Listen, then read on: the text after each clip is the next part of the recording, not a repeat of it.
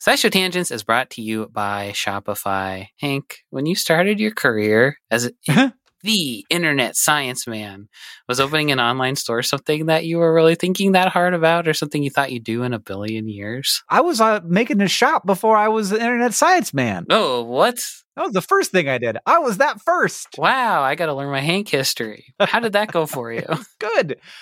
Here's what I'll tell you. Like the part where we start selling a thing and you get to see the number go up is so exciting. And when it's just like you by yourself, you got to be careful.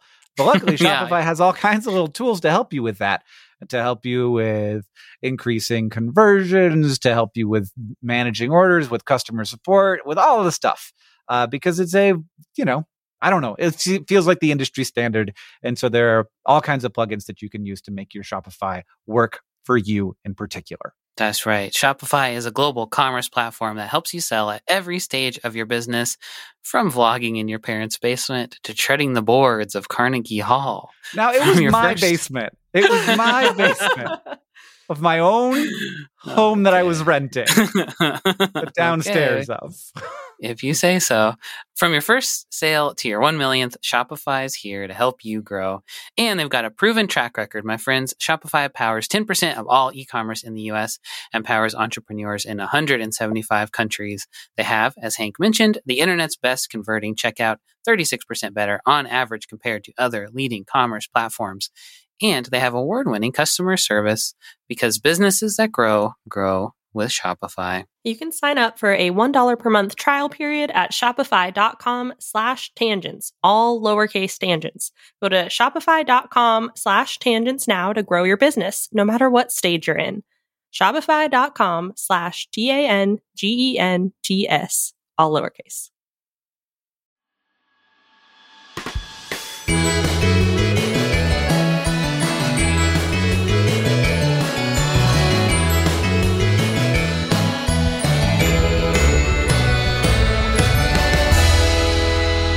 Hello, and welcome to SciShow Tangents. It's the lightly competitive science knowledge showcase. I'm your host, Hank Green, and joining this week, as always, is our science expert, Sari Riley. Hello. And our resident everyman, Sam Shaw. Hi, what's up? I just did not sleep very much last night. I need everybody knowing that going in, that there's like 70% of Hank is in the studio today. Wow. I've turned off all the lights in my office except for one.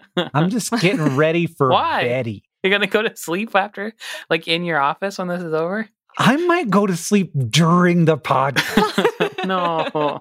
I'm so tired. Maybe we could all sleep and could record an 8-hour podcast of us snoring, and it would be like a breakthrough. We'd get in Vulture. They'd say, "Can you believe what they did?" Wow, it's cutting edge, avant-garde. Mm-hmm. You guys, what do you want them to do with your body when you're dead? Ooh, I want to be I think about this a lot. I want to be either put in one of those fields where people can like do science on you and see how the fungus grows on your body. Mm-hmm, or I want to just be fed to animals, or I want to be put in a tree, but I feel like I heard the putting in the tree thing isn't good. You want to get put in a tree? Oh, they like plant a tree in you or something. Is that real? Oh yeah. Put your body in the ground and put the tree on the body. Yeah. They don't like hang you. And you're like fertilizer. Like just sort of strap you down so you look like you're sleeping in the tree. What if when the tree grew, my skull was in the tree? That would be cool. Very cool. I hope that happens for you. I want to get incinerated by like the biggest laser that has ever been made by humans. Hank, I suspect you've asked this question before, because I feel like last time you wanted to be mummified in the Arctic. You're right. I have, and I did, and that is actually what I actually want. And I feel like I wouldn't know that about you unless we talked about it outside of a podcast context. Maybe. Like, what do you want to do done to it die? Before. I'm telling you, I'm very tired. I can't remember things right now. I got like 4.5 hours of sleep last night. And I'm going to get so many hours tonight. I'm going to get all of them. 9 o'clock to 7 o'clock. That's what I'm doing tonight. You're not going to stay up reading your phone until midnight, Hank? Yeah, I am.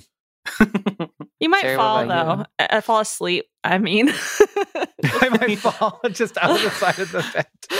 That's where I'm at, where I'm just going to finish the sentences in my head instead of saying them out loud, which makes for great podcast content. Well, Sari, since we've talked about this before, why don't you tell me what you'd like them to do with my body? Yeah. Interesting. I think you should live on forever as a skeleton within like a medical classroom or something like that. So everyone can say, oh yeah, this was Hank Green, science communicator. Oh, is that an option? Can you get to decide to be a skeleton? It's my body. I feel like I should be able to make that decision. Like I want those dermestid beetles to eat my flesh off, and then I want someone to articulate me. Yeah, because then you can still make TikToks even after your death. Someone can make TikToks with you. We can put a wig on you. Yeah. Stick. And they could just like AI my voice. It could just be Sari talking through a modulator and she'll just be like, hey, what's up? It's Hank. Yeah. Uncle Hank's click clack TikToks. I'll just go click clack click clack clack clack. All right. It's great. It's great. Thank you, Sari. I'm in. Sam and I think that they should take your body and send it to the moon. So that it can be there for future aliens when they come by. It'd be like, that must have been what they were like. Yeah, they could check out your brain too, maybe. Cut it open, see. Very creepy. Ooh, she went to MIT, huh? No, they'll be like, oh, she was sad, huh? Yeah, we could tell just by looking. Every week here on SciShow Tangents, we get together to try to one-up, amaze, and delight each other with science facts while also trying to stay on topic. And we're playing for glory here, or I'm not, they are. But also for Hank Bucks, which I will be awarding as we play in at the end of the episode. We'll have a winner, and they'll get to brag. Now, as always, we're going to introduce this week's topic with the traditional science poem. This week it's from Sam. In popular culture, lasers are so cool. From ray guns to swords to sci-fi multi-tools. They're easy to use, come in lots of fun colors. You can use them to fuse things or blast evil space smugglers. But lasers in real life, let it be understood, seem to mostly be used to cut things out of balsa wood. They aren't for blowing up aliens or being fired at spaceships. They're taking babies' temperatures and etching things into microchips. Or they're used in a lab by some nerd at MIT to accelerate molecules as part of their graduate degree. And you probably have to be real smart to make them work and know stuff about physics, optics, wires, and quarks. Quarks. Is that how you say that? Quarks. Quarks. Well, that simply can't stand. Lasers should be real fun, so I'm putting my foot down and speaking for everyone. Scientists, please do us dumb guys a favor. You can make anything else boring, but just let us have lasers. The most common use of a laser has to be cat toy. It has to be number one. Yeah, a pointer. It is a little bit sad. Like aliens. There's like it's also the same device that's like the cat toy and also for your PowerPoint presentation where you're like, now point number 2 here is the and you could aim that thing at the wall all day long. It's not going to burn a hole in anything. It's not. Though it is like, don't look at it. Yeah, except your eye burn a hole in your eyeball. Bad. That's for sure. Yeah. I was so scared of lasers when I was growing up because of that. They were like, we got the powerful boys now. We got some lasers you have to worry about. Yeah, you don't want to stick your hand under a laser cutter laser. It'll burn you like it'll burn the balsa wood. That's right. Will it? I don't know. It might be a different it might like hit that water and be like, I can't handle this. I'm tougher I don't than actually laser. know. I wouldn't put my hand under the balsa wood laser when it's making that really cool coaster that you're going to put on your Etsy store. So lasers are fantastic. And I think that we know what they are. Am I right, Sari? That at least we can draw a pretty sharp line around what a laser is. Yeah, it gets a little blurry, but we sharpen it right back up. Because I got to start with the etymology to show you where the blur is. Oh, I see. Because it's actually, laser is a thing. It stands for something. Laser is an acronym, and it wasn't the original acronym. In 1955, the first device that used stimulated emission of radiation was microwave amplification by stimulated emission of radiation, also known as a maser.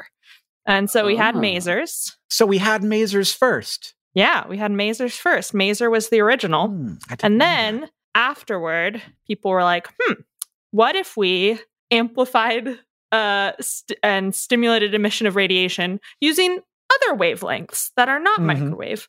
specifically stuff in the optical spectrum. Like stuff you can see, visible light. Visible light. Yeah. And so somewhere around 1957 to 1959, or maybe 1960, there's a hot debate about who first came up with the word laser. Some people were calling them optical masers, which didn't catch on. Boring, bad. But then, masers. Yeah. That's pretty fun. Yeah. So you have masers, or some guy named Gould was like, what if we just call it a laser? Light amplification by stimulated emission of radiation. Like a maser, but cooler. So we'll call it a laser. And there's a debate, I think, and one term had to win. And so laser won out. Okay. You don't have to answer. I just want to say a couple of words out loud because there's lots of other wavelengths of electromagnetic radiation. So can I have a Zaser, X-ray amplification by stimulated emission or whatever? Can I have ultraviolet one that's called a Wazer? Can I have a gamma radiation one that's called a Gazer? I think you can call them whatever you want, but nowadays, I will. In general parlance, everyone just uses laser for any frequency. Masers or lasers? Some people use masers to say microwave or lower, and anything higher frequency than microwave is a laser. Anything below microwave is a maser. But some people just generalize and say they're all lasers. It's a better word. What in like simple terms is a laser? This is hard for me to explain because I'm not a physicist, but we mentioned in a previous episode, I think the mirrors episode, there is a device called an etalon in optics, or a Fabry-Perot interferometer, which is two mirrors on the ends of a cavity that are parallel to each other, and they're along a tube. So like you imagine a cylinder, there are two mirrors on the end.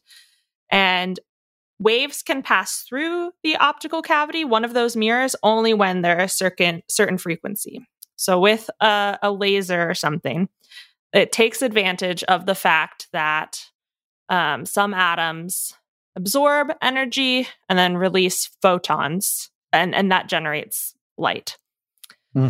And as you input energy into the system, it releases photons, and those photons start bouncing back and forth in the mirror, which activates more atoms, which emit more photons. And eventually you have this cascading effect of more and more and more photons being emitted and bouncing back and forth in this little tube. And then they reach the frequency, or they are at the frequency that escapes the mirror. And so you have a bunch of photons of light, very, very aligned, because they've just been bouncing and back and forth in this little chamber, that shoot off into space. And that is my best. Cool. It was a little rough. So like it bounces back and it gets a little bit more photons, and they bounce back and they get more photons, and they're all sort of aligned because of that, because the mirror thing. And then how do you let them out eventually? Is there like a little hole, or is it like a partially silvered mirror where some can leak? I think one of the mirrors can partially leak. Gotcha. Wow. I really thought your explanation was going to make them sound more boring, but it made them sound even cooler, actually. Yeah, I just remember, so this is where my memory is failing. I remember the animation on the top of the laser dome was like photons in like a dancing motion, and being like, one goes this way, and then two go back this way. And that's what I mean. And so that's ingrained in my head. But then I can't remember the animation for the whole like raising the electron level and then spitting out the photons. So that part of the explanation is a little rockier. I love that lasers are cool and they got a cool name. Yeah. I'm just like very happy for lasers. Also, Sam, in your poem, I have to call you out on something. You said that the smugglers were bad guys, but they never are. Well, that's true. They're always good guys. That's the closest thing I could rhyme with colors, okay? Yeah. You could have been like awesome, great smugglers. Just great, awesome smugglers like Han Solo. The smugglers are, I don't know why the smugglers are always good guys. Because they're anti-authoritarian. They're anti-authority. Yeah. And authority in space series is usually even more dystopian than the authority in real life. Yeah, I think next time I go overseas, I'm going to smuggle something. But I think you should really respect trade barriers and you shouldn't do smuggling. That's my hardline stance. No smuggling allowed. So thank goodness for a great word with an easy etymology and a definition that definitely is clear. It never happens, but here we are today. And that means that it's time for the quiz portion of our show, because lasers have been a figment of our creative imaginations for some time, but their uses aren't limited to science fiction. Scientists have been finding very real ways to use lasers to make things that sound made up, but are not. So today I'm going to be telling you a tale of 3 things made with lasers, and 2 of them are just plain lies. So tell me which one the true one is. It could be this first one.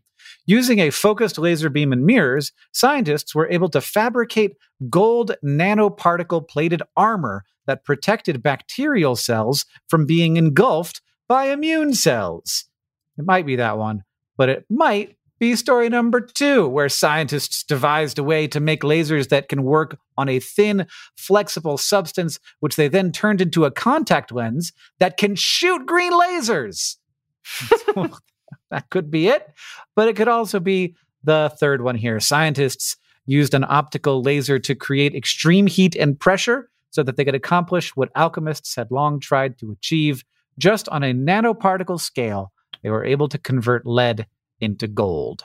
So it could either be scientists crafting gold-plated armor for bacteria using lasers, scientists making contact lenses that can shoot lasers, or scientists wielding lasers to turn lead into gold nanoparticles. I would think that having gold on a bacteria would be like, oh, I'm safe, but at what cost? Because they gotta be like squishy and flowing around, right? Maybe. Also, why would you want to protect bacteria? Yeah, I don't know. I feel like the bacteria that's in our gut. Sometimes there's fine in there. Most of them are good guys. Yeah, but they don't need our help. They're fine. Yeah, they can replicate pretty quick. Yeah, they can just split off another one of themselves and be like, "Run while you still can." Right? They are good at that. Eaten. What's the second? The contact lenses. So first of all, it couldn't be very strong. You burn your eyelids off. Second of all, it probably would just be like, if it's just like a faint glow, totally. I'm sure someone's working on that. So maybe, maybe that one. I feel like you'd have to pack whatever is in a laser. So like something that gets the light, like that gets the light energy, something that like a crystal or a glass or an optical material that will have its electrons excited and then spew out the photons. And I feel like that would be hard to pack into a contact lens. Okay. And I don't know enough about anything to know the last one. That seems plausible, I suppose. If you shoot something with enough little beams, it'll change into something else. Where are lead and gold on the periodic table? I have no idea. Am I allowed to look that up or no? Yeah, sure. I think that they're quite close, but I think that was the kind of idea. Oh, yeah, 82. So 82 is lead, 79 is gold. Turn lead into gold. Yeah, I think that's possible. So I'm just imagining you got a laser beam. Imagine like your sci-fi narrative, but on a very, very tiny scale where you got a laser. Go, pew. You go, pew, pew. I'm going to knock some neutrons out of you. Pew, pew. Yeah, and then get rich. And get small to gold. So I think it's the third one. I'm gonna go with the first one, actually. All right, here's the situation. We did use super strong lasers to turn polyethylene plastic into nanodiamonds, which is maybe even in terms of like value creation, better than turning lead into gold. But maybe not, because nanodiamonds probably aren't that valuable. But we weren't able to knock a bunch of atoms off of lead to make gold. Dang. Or protons, I should say, not atoms. That'd be tricky and a nuclear reaction that I would be not want to be nearby. But like lasers are definitely involved in nuclear reactions. So I'm not saying it's impossible. And Sam, we did use lasers to manipulate the position of gold nanoparticles inside of cells, and they're used by scientists to study particular parts of cells and help them figure out how they work. And they wanted to see if they could manipulate and localize those gold nanoparticles with a laser. So they infused cells with gold ion solutions to get through that membrane, and then they used the laser to manipulate the nanoparticles into the area of the cell they wanted them to be in. They were able to use the lasers to push around the gold nanoparticles inside of the cells, which is very cool, but it is not creating gold-plated armor for bacteria using lasers. So in fact, in 2018, scientists created super thin membrane lasers that can be charged with blue light. So you charge them up with light. And they usually need some kind of solid support to make them stable. But the researchers worked on a way to make a thin sheet with lasers in it that was mounted on a glass substrate, and then taking away that substrate so that you could just have the thin membrane. And the laser they constructed was about 1/1000th of a millimeter thick. And then they put their lasers in a contact lens and put them on cow eyeballs that had been previously moved from the cow. So that was like a cow currently. A cow with laser beams. And they used the blue light to charge up the laser, and they saw a laser beam coming off of cow eyeballs. Why'd they do it? I can't really say. I think that they had some ideas that it might be useful for some reasons, but none of them sounded particularly plausible to me. It more seemed like, hey, wouldn't it be cool if we could create cow Cyclops from the X-Men? But cow.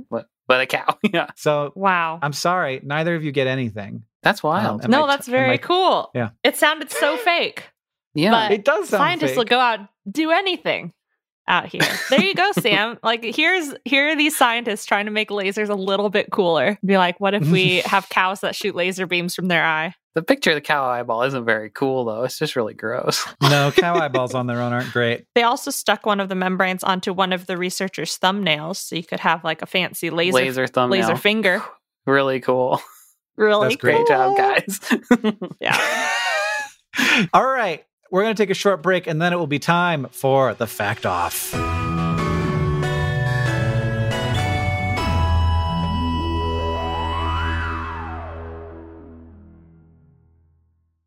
SciShow Tangents is brought to you by Rocket Money, a personal finance app that finds and cancels your unwanted subscriptions, monitors your spending, and helps lower your bills. I said it before, and I'll say it again. It's a subscription-based world out there. Video games, art-making programs, food delivery services. These things, they all have dang subscription services to subscribe to. And I don't want to cast aspersions? Dispersions? Yeah. Aspersions. One of those. Aspersions. Yeah.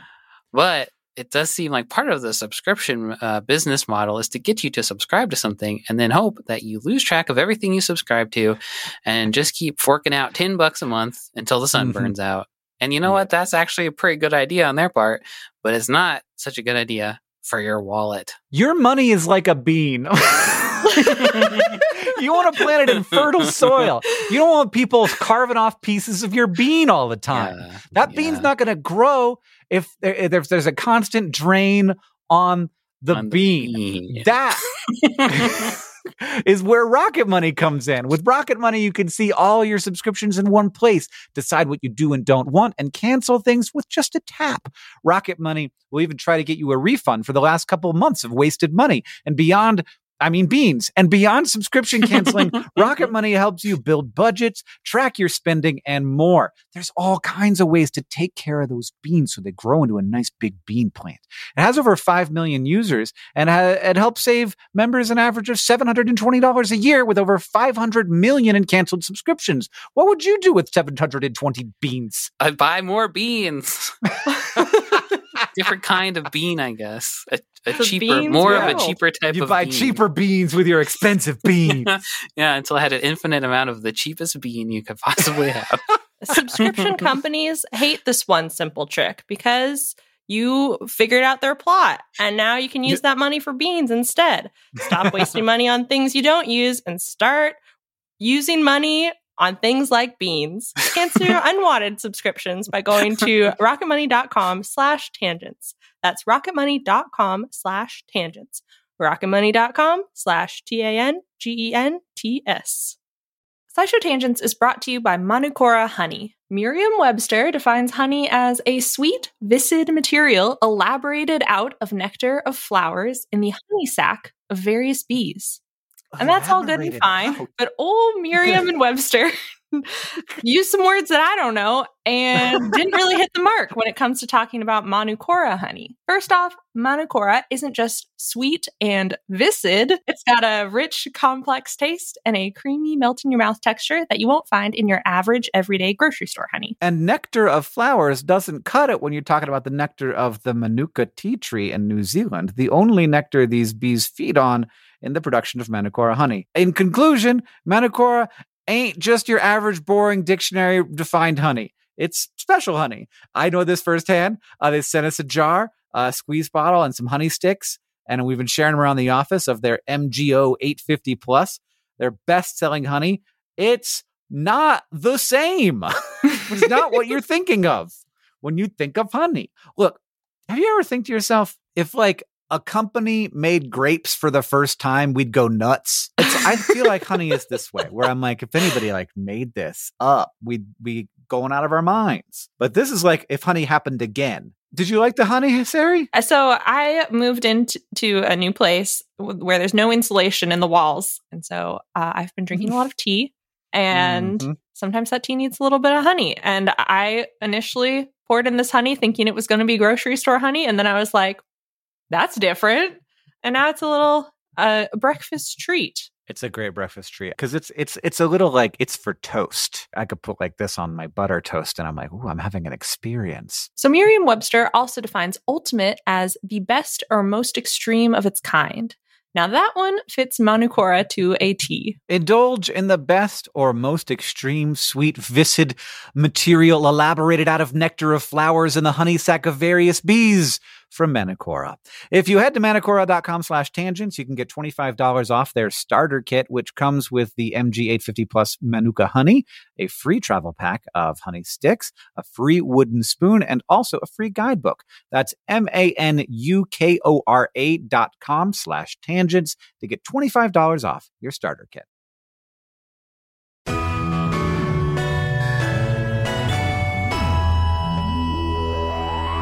Welcome back, everybody. Get ready for the Fact Off. Our panelists have brought science facts to present to me in an attempt to blow my mind. And after they have presented their facts, I will judge them and award Hank bucks any way I see fit. But to decide who goes first, I have a trivia question for you.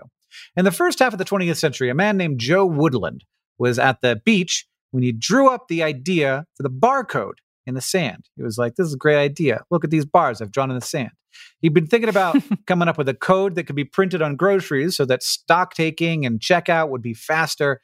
And sitting at that beach, he devised a system inspired by Morse code that used wide and narrow lines to identify products. That system would later become the basis for the Universal Product Code, which uses lines and lasers to help scan items at stores. What was the first year that an item marked with the UPC code was used at checkout? Oh. First half, 1951 is my guess. Wait, what was in the first? Did you say in the first half or just any time? No, I just said just when was it? 1971. The answer, Sam Schultz, is 1974. Wow, I have a bunch of crap that doesn't have UPC codes on it, so that's how I know. It was Wrigley's Juicy Fruit Chewing Gum. Oh, wow. Yeah. So it was chosen specifically to prove that the code could be printed on even a very small product. Okay. So it wasn't like they had to just buy like a special machine that was like, here's the machine we use to scan the gum. Is that what it was like for a while? You've bought one gum. It's only for the gum. Yeah. Then everything else is going to tally up by hand, punch it in. But Sarah, the patent for the technology was actually filed in 1949. So if we're going by the patent, you would be closer. But it needed a lot of time before it was actually able to work because the tech had to catch up with it. And they weren't super popular originally, but as larger stores adopted them, they became much more popular. And then the stores kept getting bigger, and we needed that support. We needed more stuff from the great people at the Universal Product Code place. I don't know. I assume that there's some kind of group that handles this. Who's drawing all the new ones? Like big bar, little bar, big bar, big bar. Ah, shit, I've already done big bar, big bar. Oh, God. So, Sam, that means you get to decide who goes first. I'm going to go first. I could never live with myself if I said Sari should go first and hers was really good. I would just hang up the call. Yeah. Having a device in your home that can instantly produce a fully cooked dinner is a sci-fi staple, a la the replicators on Star Trek or, I don't know, like the Jetsons or something. And while we are at the point where we're starting to successfully 3D print certain foods, the fully cooked element has so far eluded us. Like, you can 3D print chicken breasts all day long, but they're still coming out raw. You're going to need to cook that bad boy. And having to cook something isn't very futuristic. And it seems that 3D printed food, especially meat, is also trickier to cook than regular food in the first place, too. But in 2022, a research team from Columbia University made a massive breakthrough in the field of instant dinners, laser cooking. What they came up with was the first attempt at a device that will both print and cook your dinner, replicator style. Well, okay, so right off the bat, this thing isn't like a replicator because instead of raw atoms getting sequenced into any food you want, the team starts this process by blending up a bunch of raw chicken breasts and loading it into a 3D printer. Then they print a big old raw chicken nugget. Like I said, cooking 3D printed meat is tricky, or at least different, I think, from cooking your traditional straight off the animal meat. Or, as the team says in their video about this process, current cooking techniques don't provide the high spatial resolution required to cook 3D printed food, which is just a really weird thing to say. That is weird. To me, I'm like, really? Do we need high spatial? Is that because this is going to be a problem for me? I need to buy a new device to eat a certain kind of food.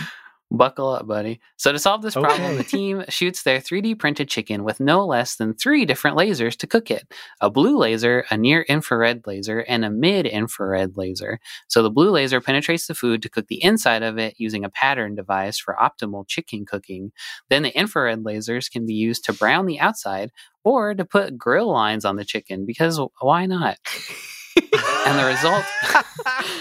And the result, according to the team, laser-cooked chicken are more moist, apparently, and also shrink less than old-fashioned chicken breasts. The team had people taste test their 3D-printed laser-cooked chicken and traditionally cooked non-3D-printed chicken, and apparently, according to them, people preferred the laser chicken because of that moisture, though the video that the team put out that I referenced earlier hedged a little bit more by simply stating that the 3D laser chicken was edible and achieved food-safe temperatures. Apparently, some taste. It was no McDonald's chicken nugget. Yeah, that's what they're saying. What is? Apparently, some taste testers said they could taste the unmistakable metallic tang of laser, which I imagine sort of tastes like how laser printers smell, and they compared the smell to having fillings put in their teeth. But, I guess that's the one they liked better for some reason. So the team imagines that eventually we'll have like a microwave-like device in our homes filled with meat goo that we can push like the chicken breast button. In a couple minutes, we'll pull out a moist, scientifically perfectly cooked 3D printed chicken breast. Or at that point, I can do anything I want with it. I can make a chicken nugget in the shape of the Eiffel Tower. Why would I eat a chicken breast if I could eat a chicken? Have some, like a chicken ball or a chicken dinosaur.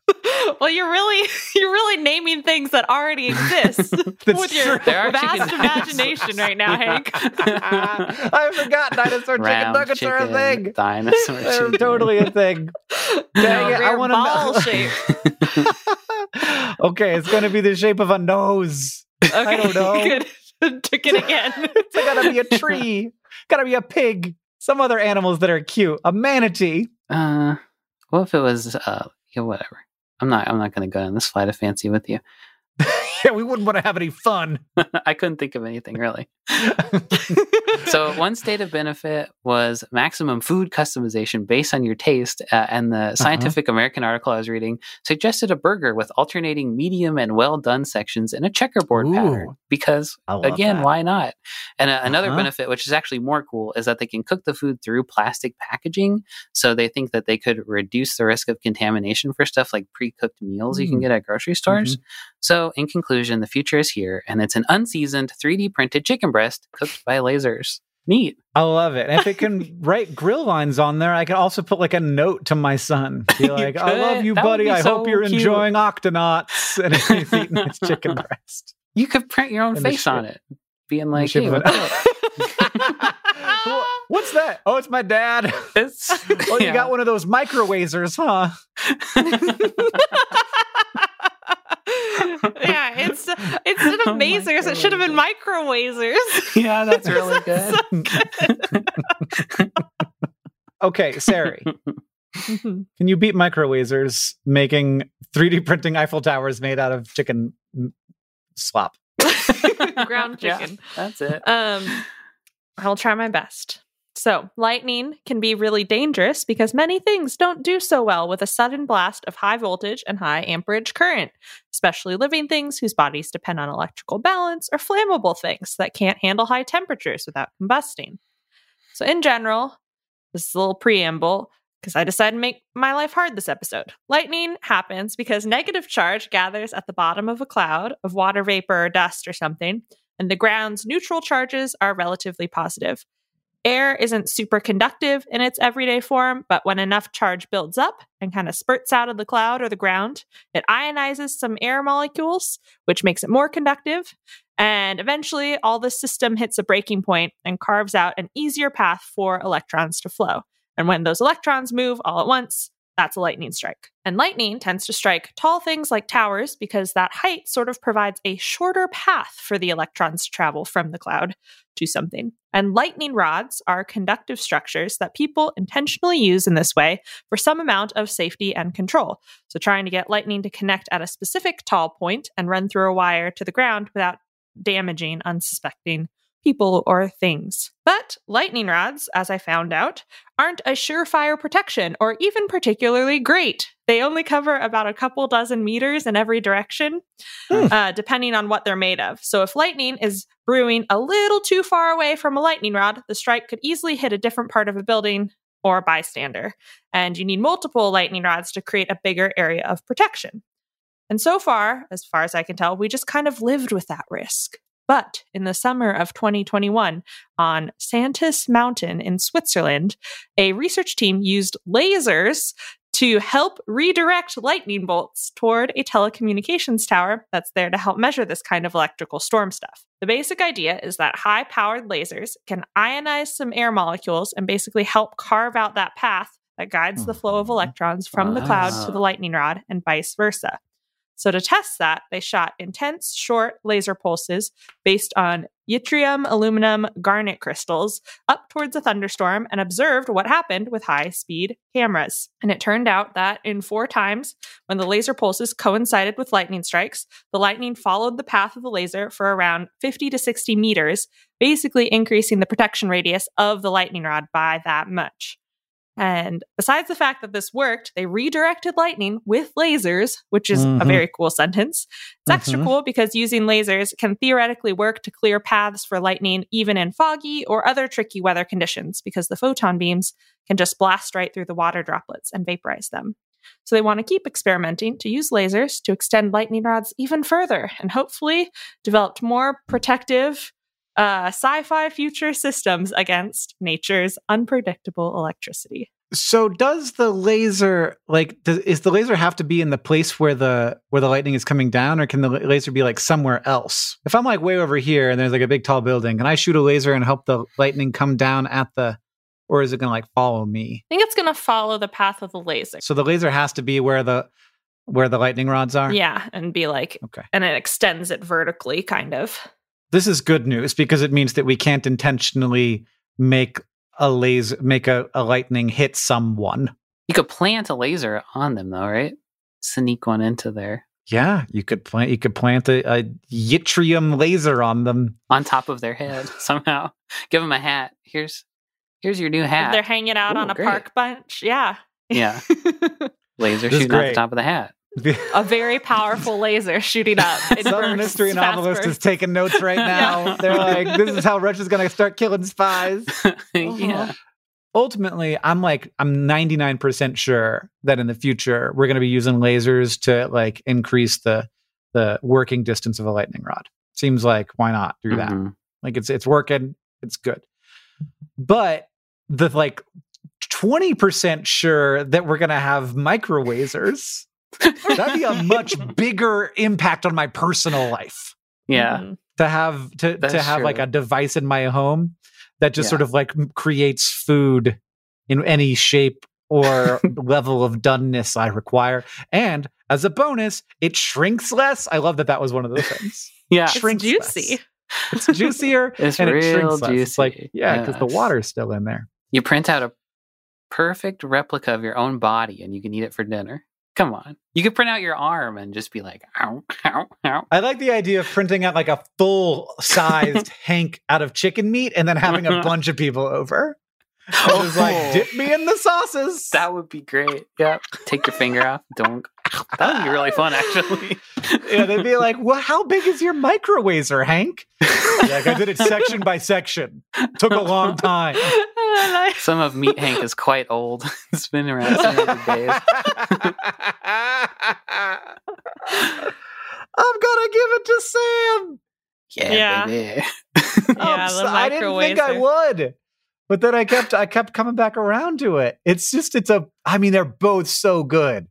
Mm-hmm. Laser guided lightning. Lasers are cool. But there's just it's fertile ground there with 3D printing meat and using 3 different kinds of lasers to cook it. All right. That means that it's time to ask the Science Couch, where we've got a listener question for our couch of finely honed scientific minds. At Sloth Queen asks, what's the longest a laser can shoot? Well, if you shot one into space, it would just go forever? Yeah, or no? That's my kind of feeling, is if you don't hit, there's like gas and dust in the universe eventually. Oh, yeah. But I feel like infinity. It's still the laser. I feel like as long as the time that you have to wait. Is that right, Sari? I think so. But I'll lead up to it with my discoveries of longest laser that just kept escalating as I tried Googling different things, because you can't just Google how long can a laser shoot. No. You gotta guess what long distances are. So first thing I thought, what if you pointed at a friend kind of far away? And the thing that I found in this circumstance is that the FAA is very vigilant about laser incidents of people on the surface of the Earth pointing lasers up towards planes. And cruising altitude is generally between 10 and 12,000 meters. So a laser shined from the surface of the Earth can be quite distracting or blinding to a pilot if it gets up into the airplane. And that, of course, depends on weather conditions. So it can definitely go as far as ground to plane. And then I was like, well, okay, space. On the moon, left by Apollo astronauts, there are reflector mirrors on there that have been used continuously since 1969 to study the Earth-Moon system and how far the moon is away from the Earth. There are 5 retroreflector arrays is what they're called. And I think any lab or any person can just shine lasers at the moon and measure the distance from the moon to their spot at Earth and be like, that's neat. And so you just shine your laser to where these known mirrors are, and and you can see the laser beam from Earth, detect it from Earth. And then I was like, okay, how far in space can we go? And this is the farthest that I found, where a powerful radio wave laser, it's called a megamaser. So they specifically called it both a laser and a maser in the same sentence. Has been observed by a telescope in South Africa. This megamaser is about 5 billion light years from Earth. And so the light from this megamaser has traveled 58,000 billion kilometers from its origin point to Earth, which is basically infinity. Yeah, it's so far. If it can go 5 billion light years, it can go forever. Yeah. If there was aliens, would we be able to see their lasers? Not unless we can't pointed at us. Yeah, so there's a couple of reasons. They would have had to have pointed them at us at the right moment in their history. It would have had to be bright enough for our detectors to detect, which those would be tricky. I don't think that we could do that with any of our current lasers. I think there are experiments in laser communication. I don't think we've sent it very far. I think we've mostly used it obviously we're on Earth, so that's the easiest place to test communication is on Earth to satellites or things like that. But there's a whole Wikipedia article about laser communication in space that I kind of glossed over and then was like, I'm going to stick with the megamaser. If you want to ask the Science Couch your question, follow us on Twitter at SciShow Tangents. We'll tweet up topics for upcoming episodes every week there, or you can join the SciShow Tangents Patreon and ask us on our Discord. Thank you to at Firigion Les on Discord, and everybody else who asked us your question for this episode. If you like this show and you want to help us out, hey, it's very easy to do that. You can go to patreon.com/SciShowTangents. Become a patron of our show and get access to things like our newsletter and our bonus episodes. And a special thanks to patrons John Pollock and Les Aker. Second, you can leave us a review wherever you listen. That's super helpful, and it helps us know what you like about the show. And finally, if you want to show your love for SciShow Tangents, just tell people about us. Thank you for joining us. I've been Hank Green. I've been Sari Riley. And I've been Sam Schultz. SciShow Tangents is created by all of us and produced by Sam Schultz. Our associate producer is Faith Schmidt. Our editor is Seth Glicksman. Our story editor is Alex Billow. Our social media organizer is Julia Buzz Bazzaio. Our editorial assistant is Deboki Chakravarti. Our sound design is by Joseph Tuna Medish. Our executive producers are Caitlin Hoffmeister and me, Hank Green. And of course, we couldn't make any of this without our patrons on Patreon. Thank you. And remember, the mind is not a vessel to be filled, but a fire to be lighted.